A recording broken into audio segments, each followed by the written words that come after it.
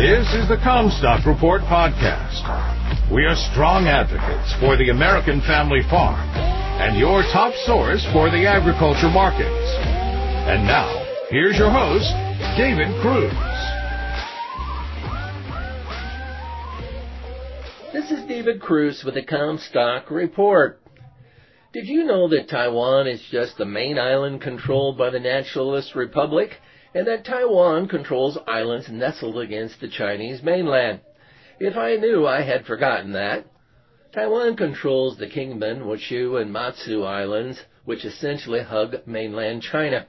From these islands, you can literally see China from Taiwan.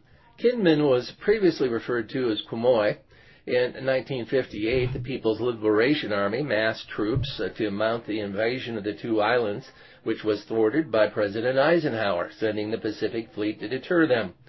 Fujian Province, closest of mainland provinces to Taiwan, is a veritable military fortress and staging area for the PLA. When folks talk of the possibility of China invading Taiwan, they're referring to the invasion of the mainland called Taiwan. Do you know that the PLA can essentially invade Taiwan without hardly getting its feet wet, given the close proximity of these island chains controlled by Taiwan? They would need to be taken first so as to eliminate any threat to their invasion force. These islands act as an early warning system that would need to be taken offline. There's another island system much closer to Taiwan called the Penju Islands. The Penju Islands would be overwhelmed and then used as another jumping-off point for staging a larger invasion. For some time now, Xi Jinping and the Chinese officials have made it clear that there will be limits as to what they will tolerate, given that they consider Taiwan to be part of communist China. It is clear to them that the United States has not listened to them. We give lip service to a one-China policy, but we do not act in that manner. President Biden recently openly pledged our military support of Taiwan. As I often do, I will offer up a conclusion before making the arguments. I think that an outright invasion of Taiwan by China depends on your definition of Taiwan. I think that it would be foolish and disastrous for China to militarily invade the primary island of Taiwan.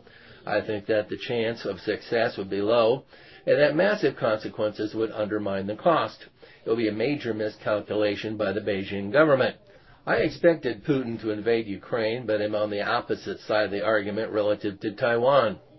If, however, China decided to make its point over Taiwan by invading and annexing the island chains bordering the mainland now controlled by Taiwan, that would be a different calculus.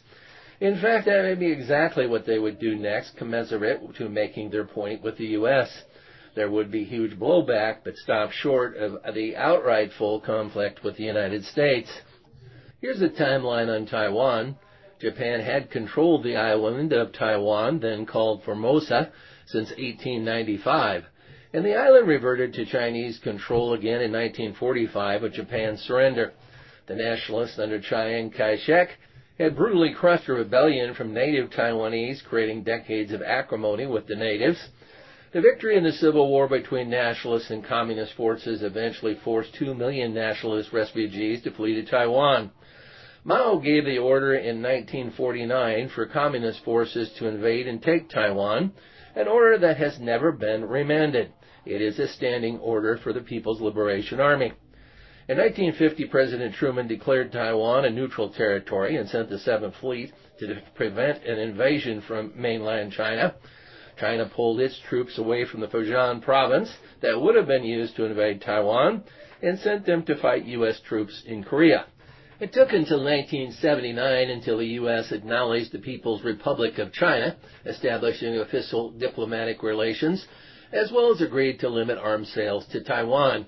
It was 1996, however, before the first open presidential election was held in Taiwan. By 2021, first China and then Taiwan was approved for membership in the WTO. China did not adhere to it. China embarked on what was unparalleled economic expansion to get us where we are today. Now, 2022, The Economist, which is British, called U.S. policy with China incoherent. Is it Biden that is deflecting from a weak domestic political situation? The Biden administration made it clear that we would not tolerate China assisting Russia in the war in Ukraine, but they have done nothing overt in that regard. So instead of stating that fact and giving whatever credit for what was due them, we slap Xi. After clearly being told how they feel about it, House Speaker Nancy Pelosi infuriates the CCP with her visit to Taipei, what happens next? You've been listening to the Comstock Report. For more information on marketing opportunities, contact us at Comstock.com or call 712-227-1110. For a more complete version of the Comstock Report with hedging strategies and trade recommendations, subscribe on our website at Comstock.com or reach out to one of our risk management specialists about how we can help you protect your profits.